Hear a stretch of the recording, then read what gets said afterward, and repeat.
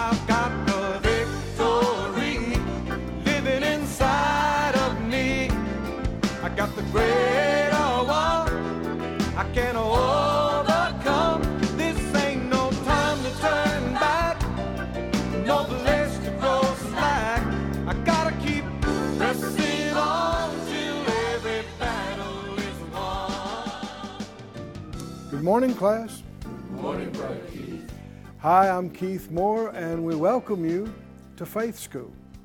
Faith School is the place where my spirit is fed, where my faith grows stronger, and where I learn how to be an overcomer. Hallelujah. Like we were talking about in yesterday's class, we're learning the ways of God, and His way is victory. His way is life, and this is the victory that overcomes the world, even our faith. When we're born of God, when we're born from above, born again, that overcoming nature is part of the new birth. That's our spiritual DNA, if you will. God, doesn't spawn failures. His recreations are not failures, and they are not destined for defeat. And you and I need to discover the greater one who's inside us, and that victorious, overcoming nature, that faith nature, and let that, not the fear that's out here, let that that's on the inside of us dominate our thinking and our vision, our perception, our words, our actions. That's another way of saying live by faith, walk by faith, overcome by faith. Get your Bible, get something to make a note with. Come on into the classroom. Let's release faith today for answers. Lord, all of us agree together as touching this, asking you for the anointing, asking you for direction, asking you, Lord, for strength and help that only you can give. And we'll give you the praise and thanks for all the good results. In Jesus' name, amen. Amen. If you'd look in Hebrews 3 again, and also in 1 Corinthians 10, for some weeks we've been on a series that we're calling Overcoming Unbelief. And you'll see this referred to more than one place in the New Testament, referring back to the Old Testament in examples of unbelief. Why should we want to know about that? Well, let's talk about it. In 1 Corinthians 3 and verse 8, it says, "Harden not your hearts, as in the provocation in the day of the temptation in the wilderness, when your fathers tempted me, proved me, saw my works 40 years. Wherefore I was grieved with that generation, and said, they do always err in their heart, and they have not known my ways." The Scripture said they tempted God, and they tried Him. Is that something we should do or try to do? Tempt God? This doesn't even sound good, does it? And you remember the Scripture says Jesus, and when He was tempted 40 days and nights, and that's one way He responded against the enemy. He said, "It's written, you shall not tempt the Lord your God." And so tempt Him to what? Tempt Him to what? It's happening today that people are speaking in a provoking manner against God. God, if you're real, where are you? Why didn't you do this? Why don't you help me? And that's tempting Him to leave you to yourself. If you're saying you don't believe in Him, you don't trust Him, you're tempting Him. And to let happen what's coming out of your mouth happen for you and be the final word for you instead of His plan. And which is what happened to them in Numbers. And you don't want to do that. Besides that, God's not the one who's on trial here. Huh? Is God so insecure that He needs our approval that He's okay? Our vote of, our thumb up or thumb down for God? He's not dealing with issues, any insecurity issues. None.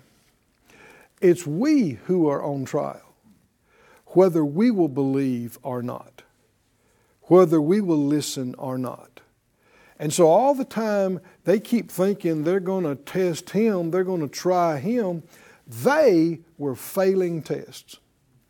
Every time they thought they were doing that. He said, verse 10, I was grieved with that generation and said, they do always err in their heart, and they have not known my ways. They have not known my ways. So He must want us to know His ways, or it wouldn't be reasonable for Him to be grieved if we didn't learn them. So one of His ways, and this is a big one, is faith. You're here in Hebrews 3. Just go over to chapter 11. Hebrews 11. We've quoted this, but let's look at it again today. Hebrews 11:5. It says, by faith. And that's how most all these verses start in Hebrews 11. By faith.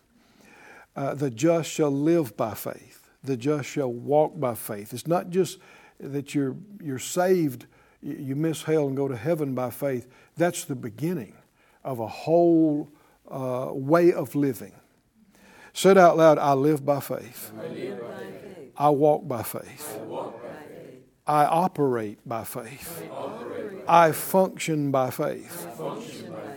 Every hour of every day of my life. I live by faith. Now it says, by faith, Enoch was translated that he should not see death, and was not found because God had translated him. For before his translation, he had this testimony. That he what? Pleased God. How many want that testimony? Huh? I'm looking in the camera. I'm going to see your hand raised. Okay, raise your hand. Huh? You know you want this testimony. Want the testimony? God is pleased with you, with me.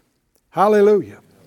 And he goes, the very next verse says, but without faith, it is impossible to please Him. Now, impossible is not a word you use much related to God. Right? Impossible? As far as power, there's nothing impossible with God. As far as what He knows and what He understands, there's nothing impossible to Him. And yet, there is something impossible. I know of, counting this one, I know of two impossibles with God right off. The other one is, it's impossible for God to lie. That's right. Impossible. Cannot happen. Never has, never will. God can't lie. If He lied, He would cease to be God. He'd cease to be who He is. Everything is based on His Word. If His Word is no good, the universe comes apart. Because all things are upheld by the word of His power. Glory to God. I don't know if you thought about it or not, but it's still a mystery to those doing research. The tiniest parts of matter of our being, the atoms, the tiniest part, people are still scratching their head as to what holds them together. Why the particles, circle and orbit the other parts. We're talking about the smallest parts of your being. What keeps them in orbit? What keeps them cohesive? What keeps them together? People that study it and think they know the most will tell you, it's a mystery. Well, actually it's not. It's held together by the power of the words God spoke. We don't know how long ago. that caused matter to come into existence. The cohesiveness, the holding of matter together, you'll see some of the same qualities in gravity. And gravity is an amazing thing. If you think you understand gravity, I assure you, you don't. It is, people say, well, it's simple, you know, the apple falls off the tree, it hits the ground. It's more, there's a lot more to it than that. You also got to remember that when it's doing that, this earth is spinning and it's revolving around the star at the same time, and it's different in the south and the north and east to west. Oh, it's something. It's something. But it's gravity that's holding all of this in its orbits. And because of the mass, how can it be? How does it work? God. His word is so powerful that when He spoke it, it created the energy and power that's in the stars. The density of the cores of stars that produce the gravity that pulls these explosions back unto themselves. Otherwise, a star would just explode and that'd be the end of it. What keeps these things going? His Word.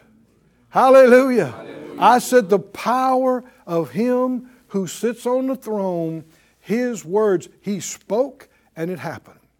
Well, His way is faith. That's how He did all that.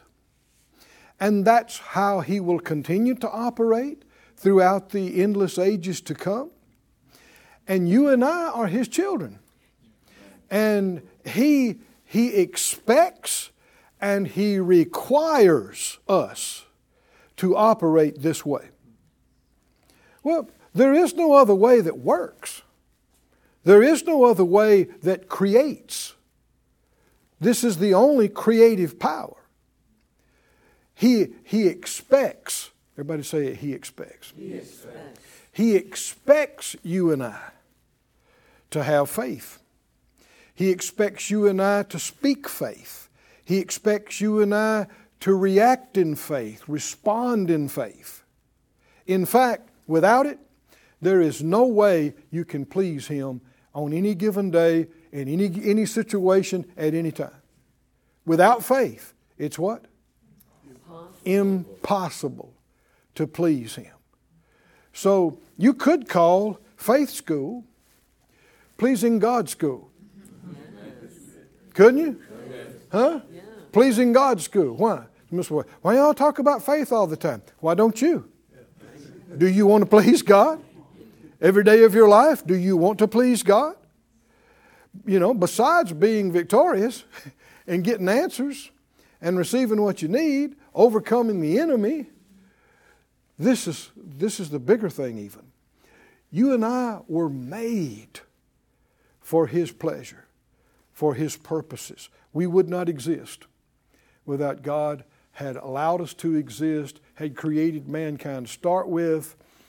It's His light and life that gives us a brightness of mind, that gives our spirit power and form and existence, that causes our heart to keep beating and our lungs to keep working, and the electricity and life that flows through our nervous system. This is all from God's Word that He spoke. And it continues to function through everything in His creation. It is spectacular. It is amazing. It is so wonderful. And it is all because of faith. Hallelujah. Thank you, Lord. Back up to the earlier part of this chapter. Verse 3. Hebrews 11:3 says, through faith we understand that the worlds were framed. By what? By the Word of God. We saw yesterday the spirit of fear and the spirit of faith. And 2 Corinthians 4:13 says, we having the same spirit of faith, as it's written, I believed, therefore have I spoken. We also believe and therefore speak. Believing and speaking is the spirit of faith. And is that what we're reading right here in verse 3? How did God create everything?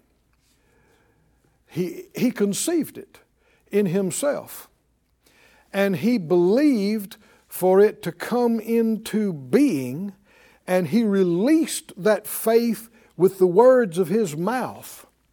And the power of those words brought it into existence, brought it into being. And the shortened form of being is be. B-E. And have you read in the Scriptures where God said, be, let there be? Well, that's the King James.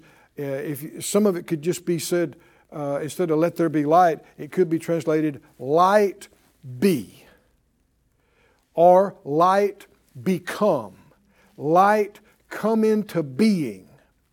He spoke it into existence.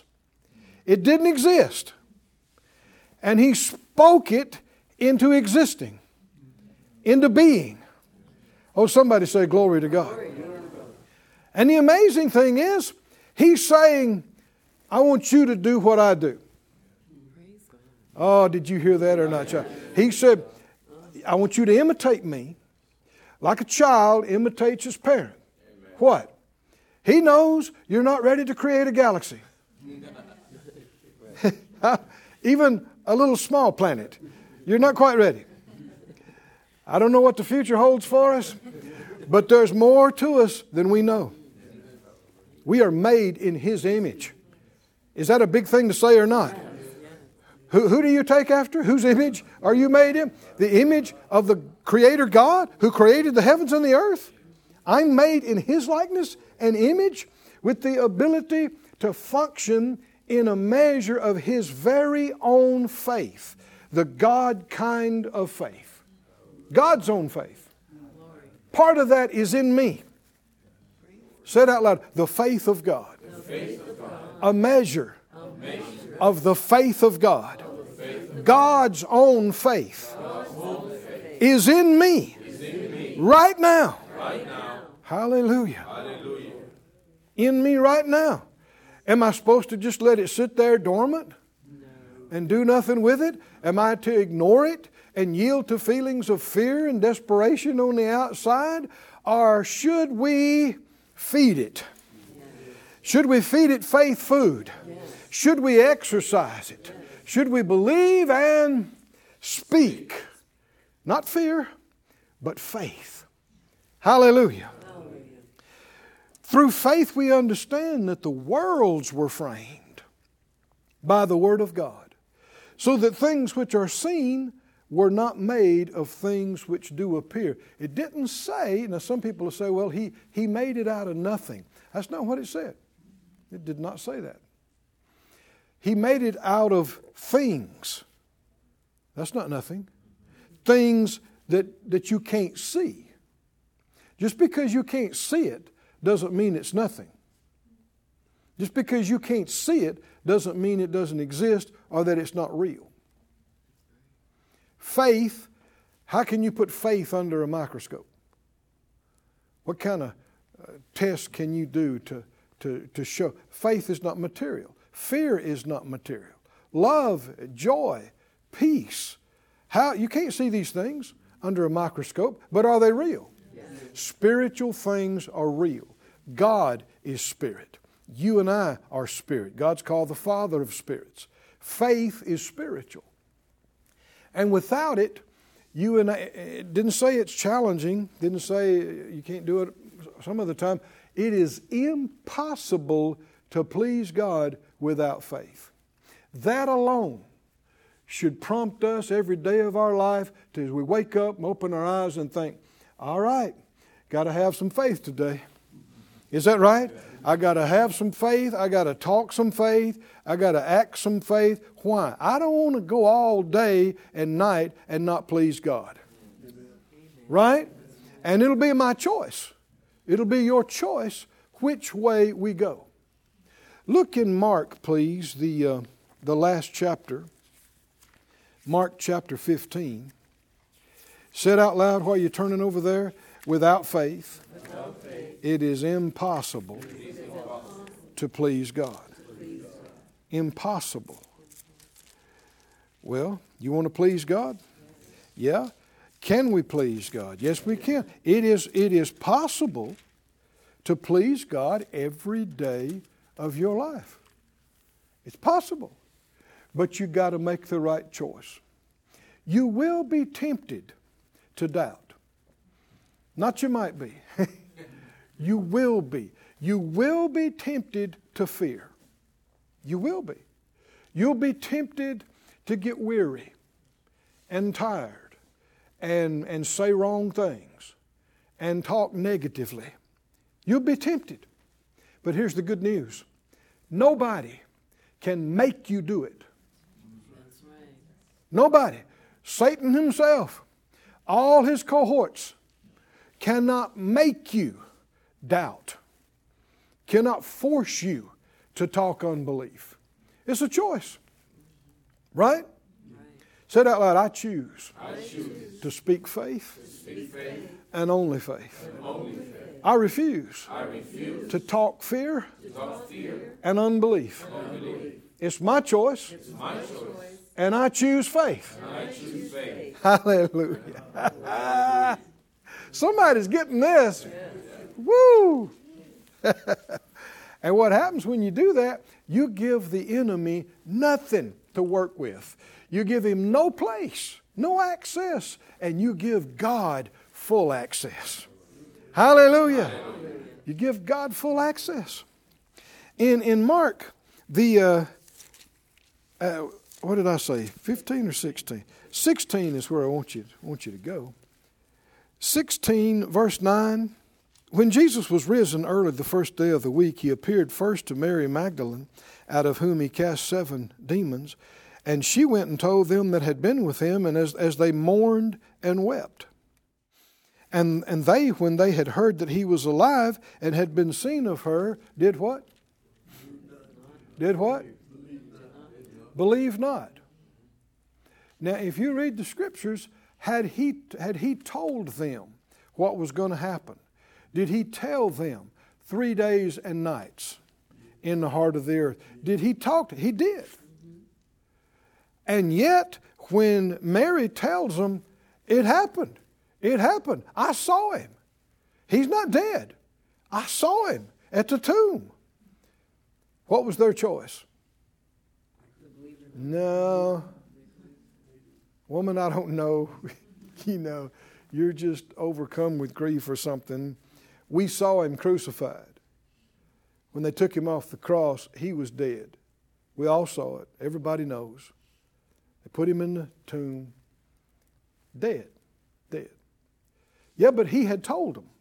And it was prophesied. Numerous prophecies foretold this. He had told them. Just like Jonah. 3 days and nights in the belly of the fish. The Son of Man. And he said, no man takes my life from me. I lay it down, and I've been given command and authority to take it up again. He told them. But they chose not to believe. After that, he appeared in another form to 2 of them as they walked and went into the country. And they went and told it to the rest. And what? Neither believed they them. So now we got, multiple witnesses. In the mouth of 2 or 3 witnesses, let every word be established. People say, well, Mary just got excited. We don't know what's going on here. Well, here's 2 other men that come in, and they say, we were just walking on the road back there. And we looked up, and this man came up, and all at once he revealed himself. It was Jesus. It was him.